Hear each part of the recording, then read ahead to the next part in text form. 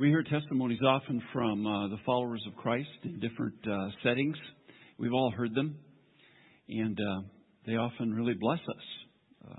At baptism services, in a couple of weeks, we're going to hear testimonies from followers of Christ. At our men's breakfast every month, we hear a testimony from a follower of Christ. I'm sure there were testimonies heard around a campfire at camp the last couple of weeks. There are many settings. Even when we are interviewing people for membership, like the cars, we hear testimony. It's a wonderful thing. And some words that are very common when you listen to people's testimonies are the words, "I used to be." Someone will give their testimony and they'll say, "Before I knew Jesus, I used to be." And they'll talk about how now that they're in Christ, they're a new person. And they'll talk about how through salvation and God's work in their life, they've been changed. And they'll use those words, "I used to be." I want you to think about this because it goes along with what we're going to look at today. Think about this statement. It's written there on your study sheet. Every unbeliever that you and I know or meet is a potential used to be. Every unbeliever that you and I know or meet is a potential used to be. They are someone that could someday know Jesus Christ and give a testimony where they would talk about the fact that they used to be something. They used to be someone. They used to live a certain way. They used to think a certain way. But once they trusted Jesus, their life has been transformed. Every unbeliever that you know or meet is a potential used to be. Keep that in mind as we go into the message and proceed with it this morning. Let's pray. Father, we thank you for your salvation. We thank you that if any man or woman or child or youth be in Christ, they're a new creation. Father, thank you for that promise. Thank you for the many of us here who have experienced that truth. We just praise you for it and the testimony it gives us to share with others. Father, I pray that you will bless us with this next But God teaching and that you would challenge us as well. Father, many of us need this. We need to be reminded of what we're going to see today. So open our hearts. Give us ears to hear. In Jesus' name, amen. Turn with me to the book of Acts. Acts chapter 10. We are doing a series this summer called But God. We're continuing on from a series that we did last fall called But God. And by popular request, we're continuing that and adding some more But God statements and teachings that are presented in Scripture. So we're looking at 7 of them this summer. And today's But God teaching is taken from Acts chapter 10. When I say the name Lecrae, anybody know who I'm talking about? Okay. Lecrae is a Christian hip-hop artist, not one of my favorite genres, but God is using him. But in an interview, Lecrae mentioned that the engineer who helped him mix one of his albums is not a believer. Very skilled at what he does. Lecrae was very pleased with the work he did in helping with this album. But he wasn't a believer. Shortly after that interview, Lecrae got a number of emails. And one of the emails went something like this. You can't do that, Lecrae. You can't let an unbeliever mix your music. He's unclean. He's going to get sinners' germs all over that music.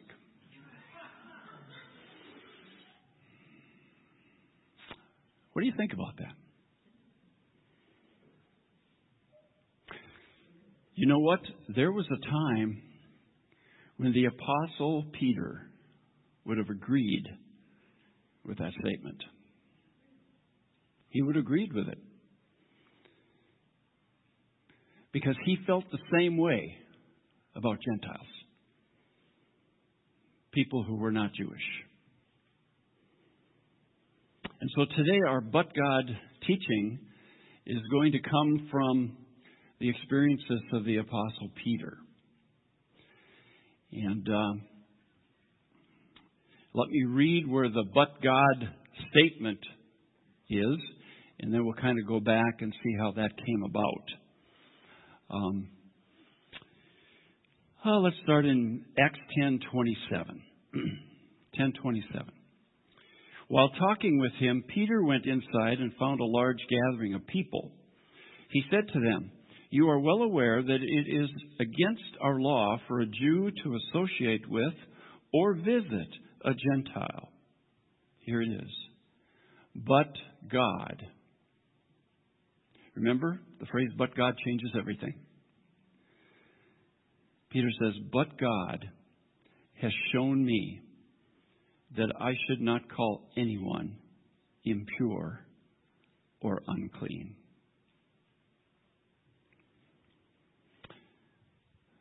So from this verse, and what we're going to talk about, here is our but God principle. Our sixth one. We have a tendency to judge people on the basis of who they are, where they come from, how they look, and what they have done. Then we conclude that some are undesirables, unworthy of our love and compassion. But God lovingly sees these people as lost souls who can be reached and transformed by the gospel of Jesus Christ. That's our but God principle today. First of all, let's see how Peter learned this principle. We're not going to read everything here, but I'm going to give you what leads up to that statement that he made, that but God statement. In chapter 9, Peter has been out there ministering, sharing the gospel. And God is using him. And then he ends up in Joppa, the city of Joppa on the coast of the Mediterranean. We see that in the last verse of chapter 9. But then in chapter 10, we're told that while Peter is in Joppa, over in Caesarea, just a ways north of there, there is a man named Cornelius. He's a Roman, Italian, Gentile. And he has authority. He's a centurion. And he's a man who has an interest in the God of the Jewish people. And in the first part of chapter 10 there, we're told that God gives this Cornelius, a Gentile, a vision. And in the vision, he's told that this Apostle Peter is at Joppa, and he should send some men to go there and get Peter and have him come to Caesarea. And so Cornelius sends these men to Joppa to get Peter. Verse 9, while they are traveling there. Verse 9, about noon the following day, as they were on their journey, the men from Cornelius, and approaching the city, Peter went up on the roof to pray. He became hungry and wanted something to eat, and while the meal was being prepared, he fell into a trance.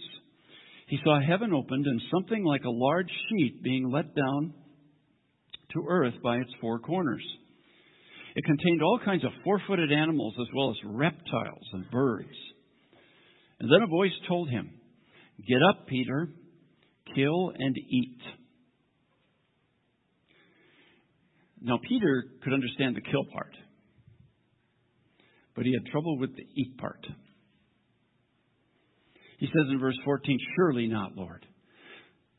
I have never eaten anything impure or unclean." That would violate everything I believe. There are animals in this sheet that I'm not supposed to eat. They're unclean. They're impure. I will not do what you say. Verse 15, the voice spoke to him a second time. "Do not call anything impure that God has made clean." And just so he would get the point, verse 16 says this happened 3 times. And immediately the sheet was taken back to heaven. And while Peter was wondering about this vision, what in the world is this all about? Why did God give me this vision? The men sent by Cornelius arrive. Isn't it interesting how God just puts everything together at just the right time? And so while he's trying to figure out this vision, what it means, these men come. In verse 19, while Peter was still thinking about the vision, the Spirit said, "There's some men to see you downstairs. Go down." So he meets these men. They tell him where they're from. They're from Cornelius, this Roman centurion, and they're supposed to come and get him and bring him to Cornelius, this Roman centurion, a Gentile. And Peter hosts them. And the next day, it says Peter started out with them, and some of the believers from Joppa went along. So Peter and some believers, fellow Jewish believers, go with these men to Caesarea to Cornelius' place. And somewhere in there, Peter figures out the vision. It didn't have to do with animals at all. It didn't. It had to do with people. And when he gets to Cornelius' house, that's what he tells Cornelius. He relates what happened. And he shows that he got the meaning. He got the message that God was trying to get across to him. And that's our "but God" statement. He says again in verse 28, "You're well aware that it's against our law for a Jew to associate with or visit a Gentile. I shouldn't be here with you, Cornelius. I shouldn't be in your home. I shouldn't accept an invitation from you. I should not be your guest." But, he says, "But God has shown me that I should not call anyone." See, Peter figured it out. It didn't have to do with animals. God has shown me that I should not call anyone, people, impure or unclean. So when I was sent for, I came without raising any objection. And then Cornelius goes on to tell Peter what happened to him, this vision, send for Peter, etc. And then we come to verse 34. And Peter began to speak. He says, "I now realize how true it is that God does not show favoritism, but accepts from every nation the one who fears him and does what is right." Peter says, through this vision, God showed me something. I have to stop calling people impure and unclean. And specifically in this case, Gentiles, like Cornelius. Peter learned this "but God" principle through a vision. He also learned it when he preached the gospel to these Gentiles. Because after telling Cornelius, "This is what God has shown me," he goes on to tell Cornelius and his family and friends gathered about Jesus. And if you read it, he talks about Jesus. He talks about Jesus' death on the cross. He talks about Jesus' resurrection. And then he concludes in verse 43 by saying, everyone who believes in Him, Jesus, receives forgiveness of sins through His name. So He presents the gospel. He had a vision about Gentiles, and He got the message from God. He preached about Jesus to these Gentiles. And then He got to watch. He got to observe. He got to see salvation come to Cornelius and the people who were gathered. They responded to the gospel message about Jesus. And they were saved. And it surprised the people that were with Peter. Verse 44. While Peter was still speaking these words, the Holy Spirit came on all who heard the message. The circumcised believers who had come with Peter were astonished that the gift of the Holy Spirit had been poured out even on Gentiles.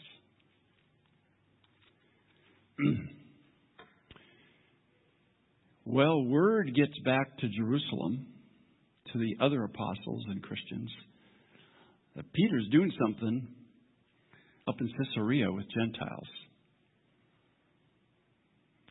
He's gone to a Gentile person's home. And so Peter is called to Jerusalem to explain. And that's chapter 11. He's criticized. Verse 3, they said, you went into the house of uncircumcised men and ate with them. How dare you eat with those people, those Gentiles, those unclean, impure people. And so Peter goes on and he tells the story. He tells the story about his vision, what God told him and what he learned from that. He tells the story of going to Cornelius' house and preaching the gospel. And then he tells them what happened. That these Gentiles responded to the gospel and were saved and received the same Holy Spirit that they as Jews who believed in Jesus had received. And the way he explained it convinced the believers in Jerusalem. Verse 18, when they heard this, they had no further objections and praised God, saying, so then, even to Gentiles, God has granted repentance that leads to life. Peter learned this but God principle.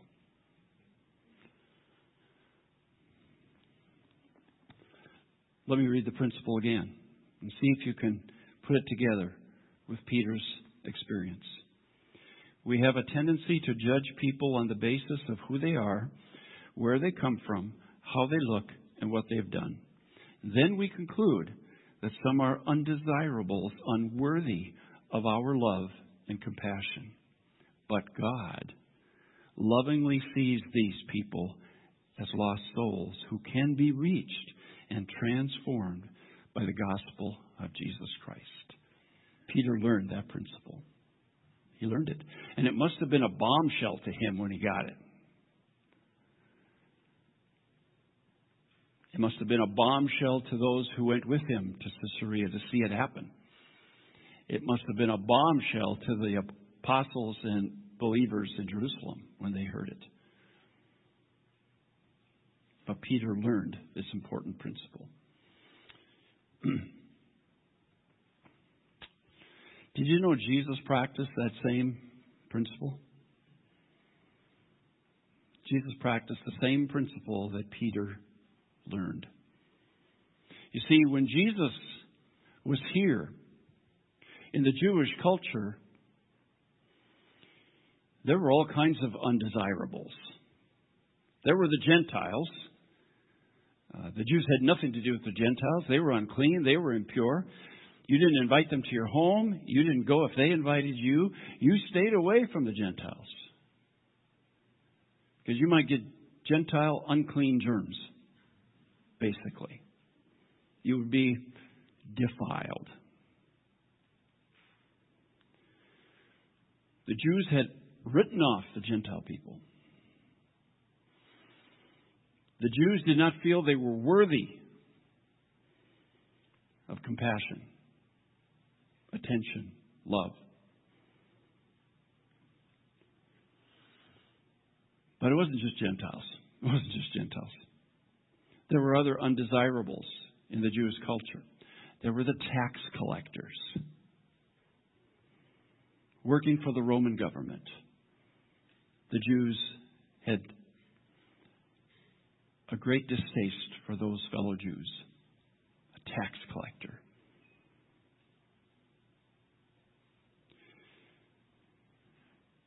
Other undesirables were immoral people, adulterers, anyone who was involved in sexual immorality, prostitutes.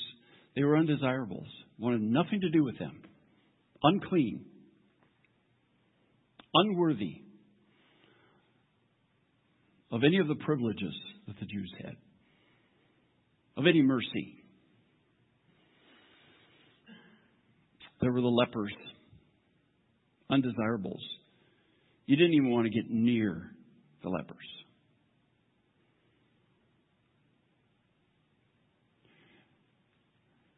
And we could go on. There's a long list. I mean, the poor, the disabled. The list was long in the Jewish culture. They had many undesirables. People they had labeled as undesirable and unworthy of God and of any kind of compassion or love or kindness. But then Jesus comes along. And let's just look at one example. Luke 15. Jesus got into a lot of trouble because he practiced our but God principle that we're looking at today. The principle that Peter learned. Now here's an interesting thing. Jesus practiced this principle. Peter was with Jesus for 3 years. And it wasn't until after Jesus had gone back to heaven that Peter learned the principle. Isn't that odd?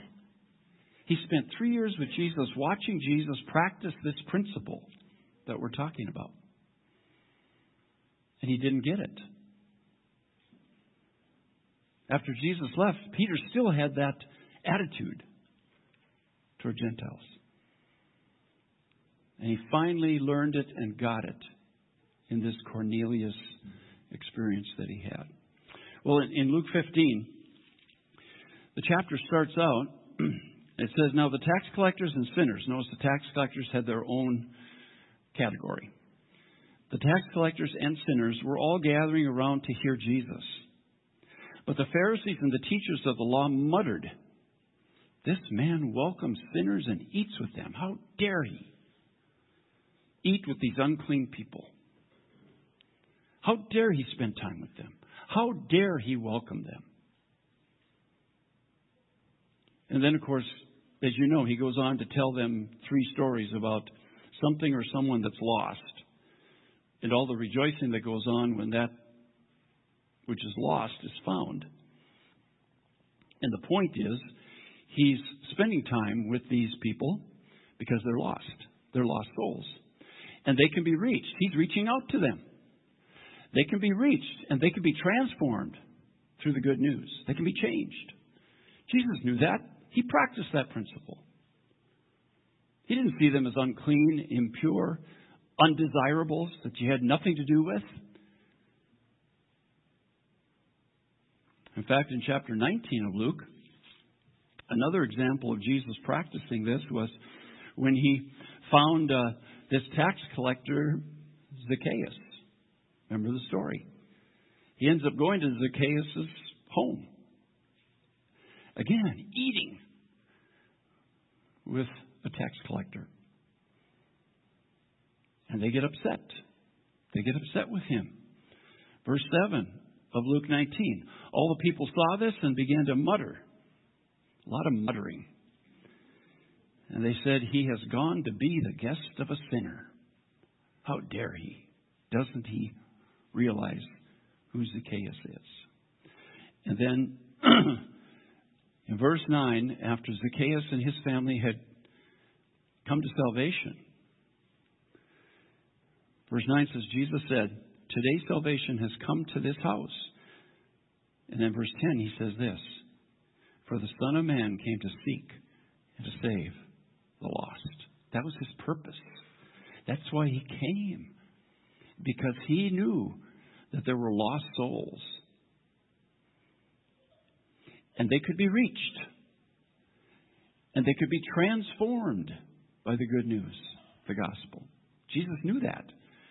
And his purpose was to reach out to those people.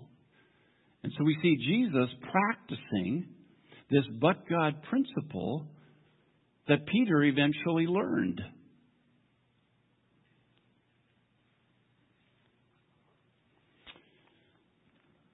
So, here's the question. Have you learned that principle?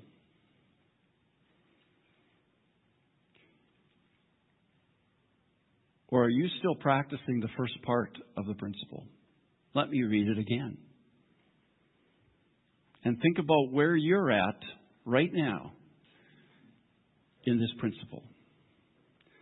The principle says we have a tendency to judge people on the basis of who they are, where they come from, how they look, what they've done.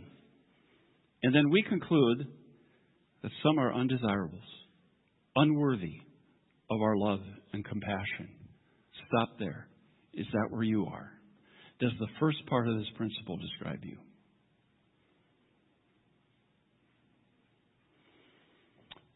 Principle goes on to say, but God. And Peter learned this, and Jesus practiced it.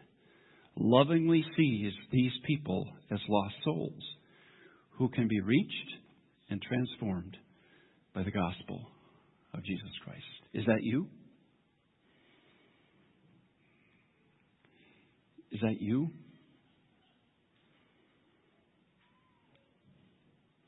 See, there's undesirables around us as well, aren't there? People that we've written off for some reason. People who we think, and we would never use the word, are unclean. Unworthy of my love and compassion. They are so distasteful and they disgust me so much, I want nothing to do with them.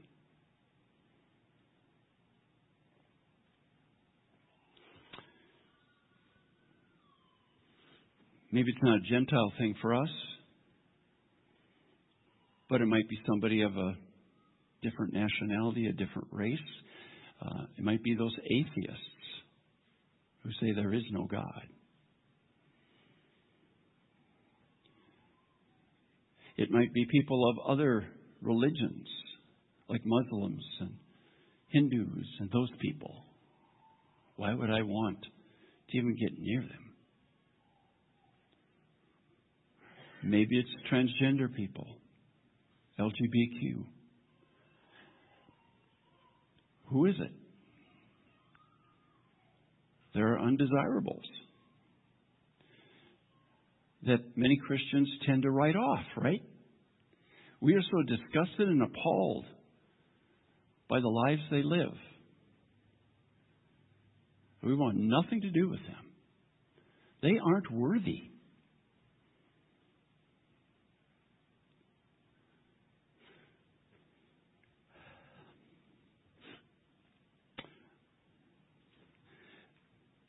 Does God love those people? I mean, that's a pretty simple question, isn't it? Does God love those people that you and I might tend to label as undesirables? Does God love them? For God so loved the world. Of course He loves them. Can these people be saved and transformed? Important question. Do you really believe that those people you may have labeled as undesirable, unworthy, you've written them off, could be saved by the gospel of Christ and their lives changed? Do you believe that could happen? Do you believe that they could someday have a testimony where they call themselves used to be people, where they say, before I knew Jesus, I used to be? Could that happen? Do you really believe that?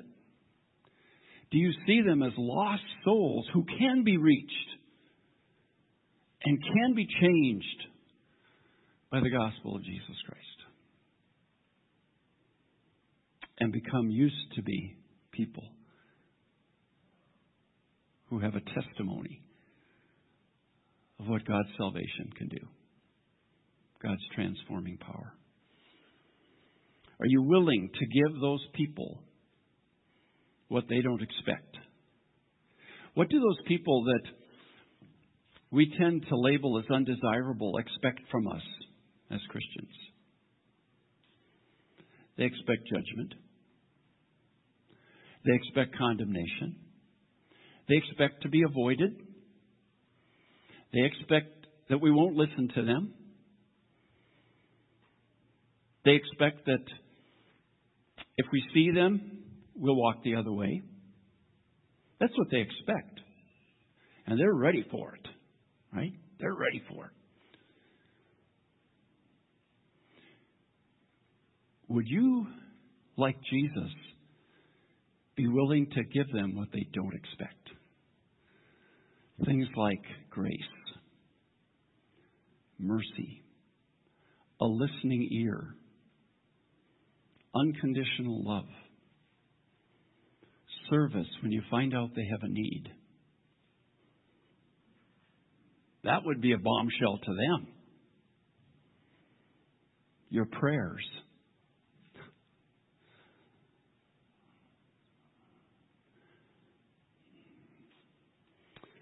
And I just added this last question there on your sheet. Do you think you're someone these people would come to in times of spiritual crisis? We need to think about that. What if somebody, an individual, a group, whatever, that you have labeled as undesirable, want nothing to do with, unworthy, what if they came to a spiritual crisis in their life? You know, whatever it is that's happening. And they needed somebody to help them, to give them answers for the spiritual crisis. Would they think to go to you? Because of their history with you, their experience with you, your reputation concerning people like them? Would your name come to their mind as, I can go talk to him? He's a person that was willing to listen to me before. He didn't judge me. He didn't condemn me. He might have something I need. I'm going to talk to him. Would they come to you? Or would they say, I need to talk to somebody, but not him, not her?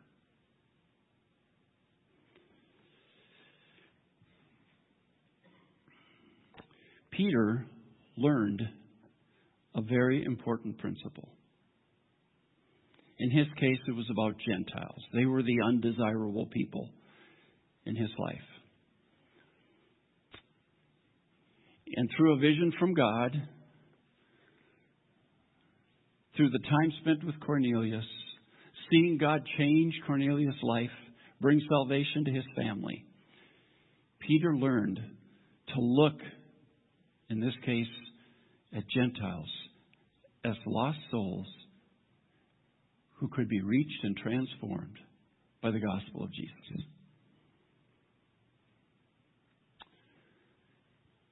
Jesus practiced that principle. He did.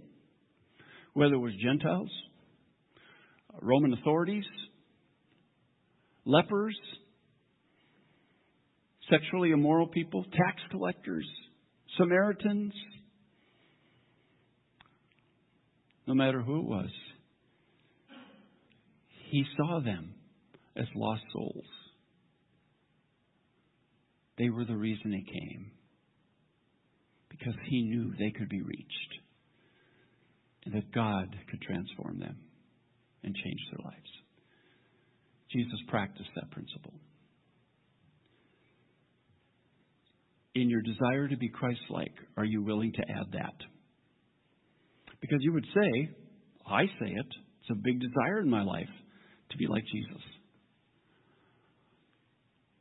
Are we willing to go this far and practice the principle that Peter learned and Jesus practiced?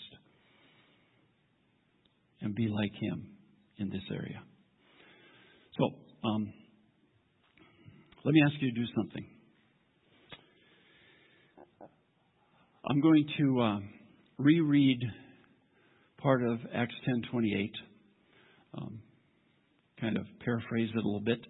And there's going to be a couple blanks. And I want you to put in that blank who you would think of here. All right? You'll catch on. Okay? Statement goes like this. In the past, I have wanted nothing to do with blank. Who would you put in that blank?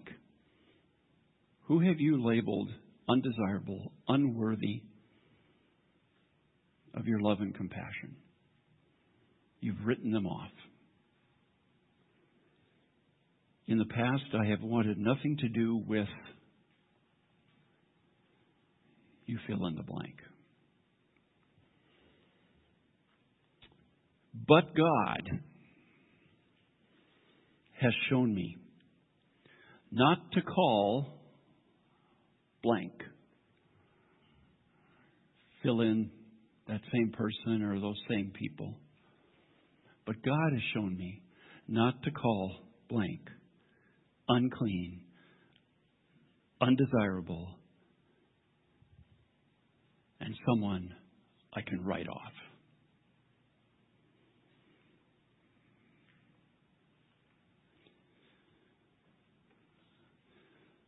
I challenge you to go back through this passage of Scripture in Acts 10 and 11, to go back through the Scripture in Luke 15 and 19, and maybe add some others where Jesus practiced this principle.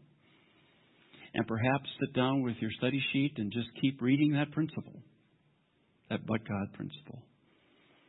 And think about it in the context of the person or persons that you would put in those blanks in that statement.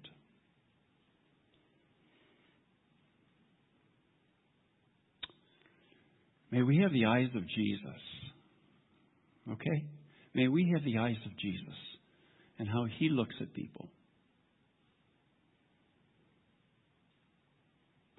This principle doesn't say we agree with people.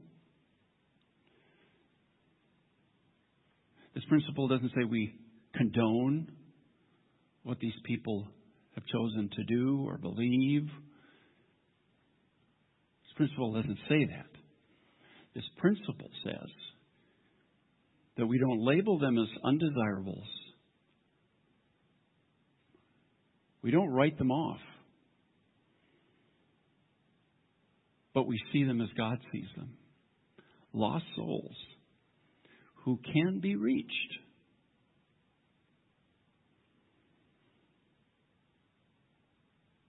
Who can be changed by the gospel of Jesus Christ.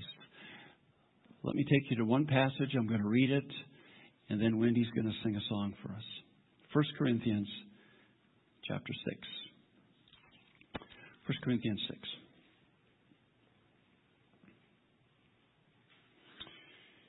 Starting in verse 9, the Apostle Paul is writing to the Christians in Corinth, in that church. And in 1 Corinthians 6:9, he says, "Or do you not know that wrongdoers will not inherit the kingdom of God? Do not be deceived. Neither the sexually immoral, nor idolaters, nor adulterers, nor men who have sex with men, nor thieves, nor the greedy, nor drunkards, nor slanderers, nor swindlers will inherit the kingdom of God. And here it is. And that is what some of you were.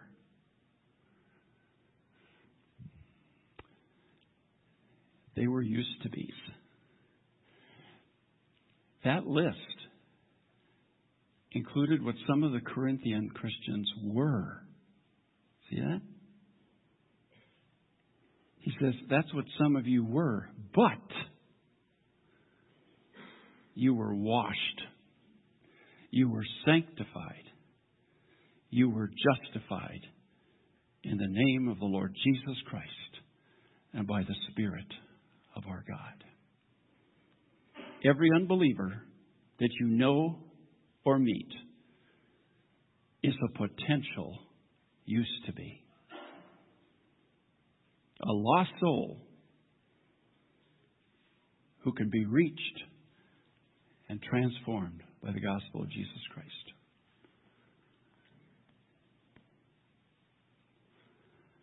Listen to this song before we close.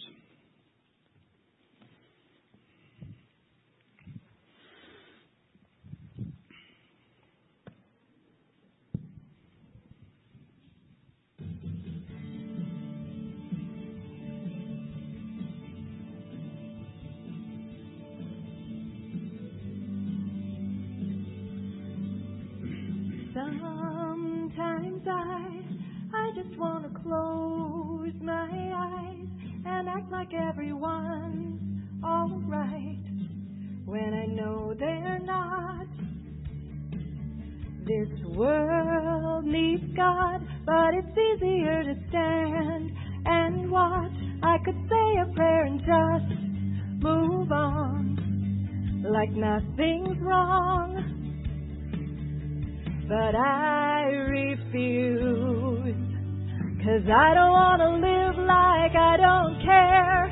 I don't want to say another empty prayer. Oh, I refuse to sit around and wait for someone else to do what God has called me to do myself. Oh, I could choose not to move, but I refuse.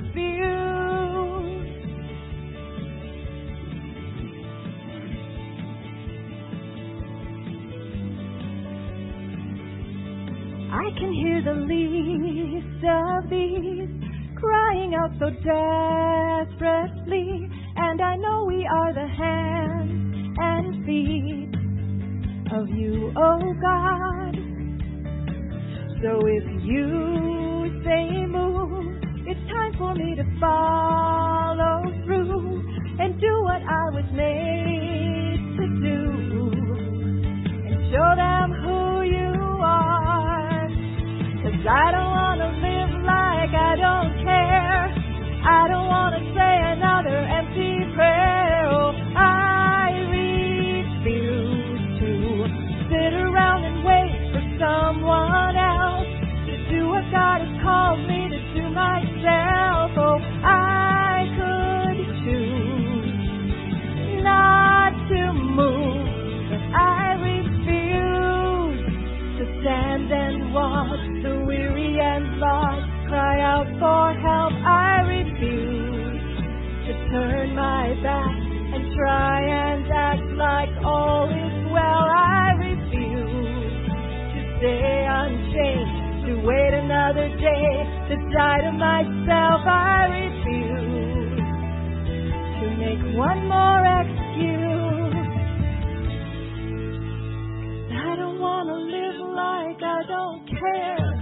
I don't want to say another empty prayer. Oh, I refuse to sit around and wait for someone else to do what God has called me to do myself. Oh, I could choose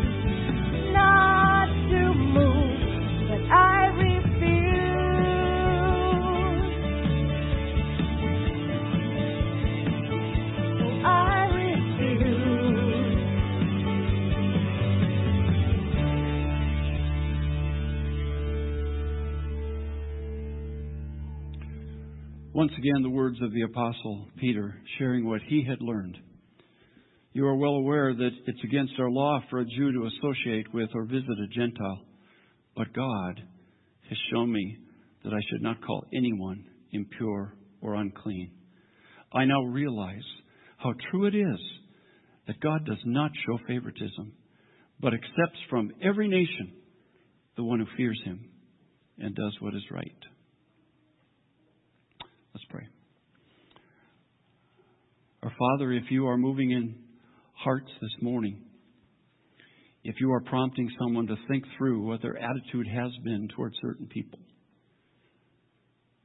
if you are moving someone here, Lord, to take steps to change that attitude, to become more like Jesus and to see with the eyes of Jesus these people that they've written off.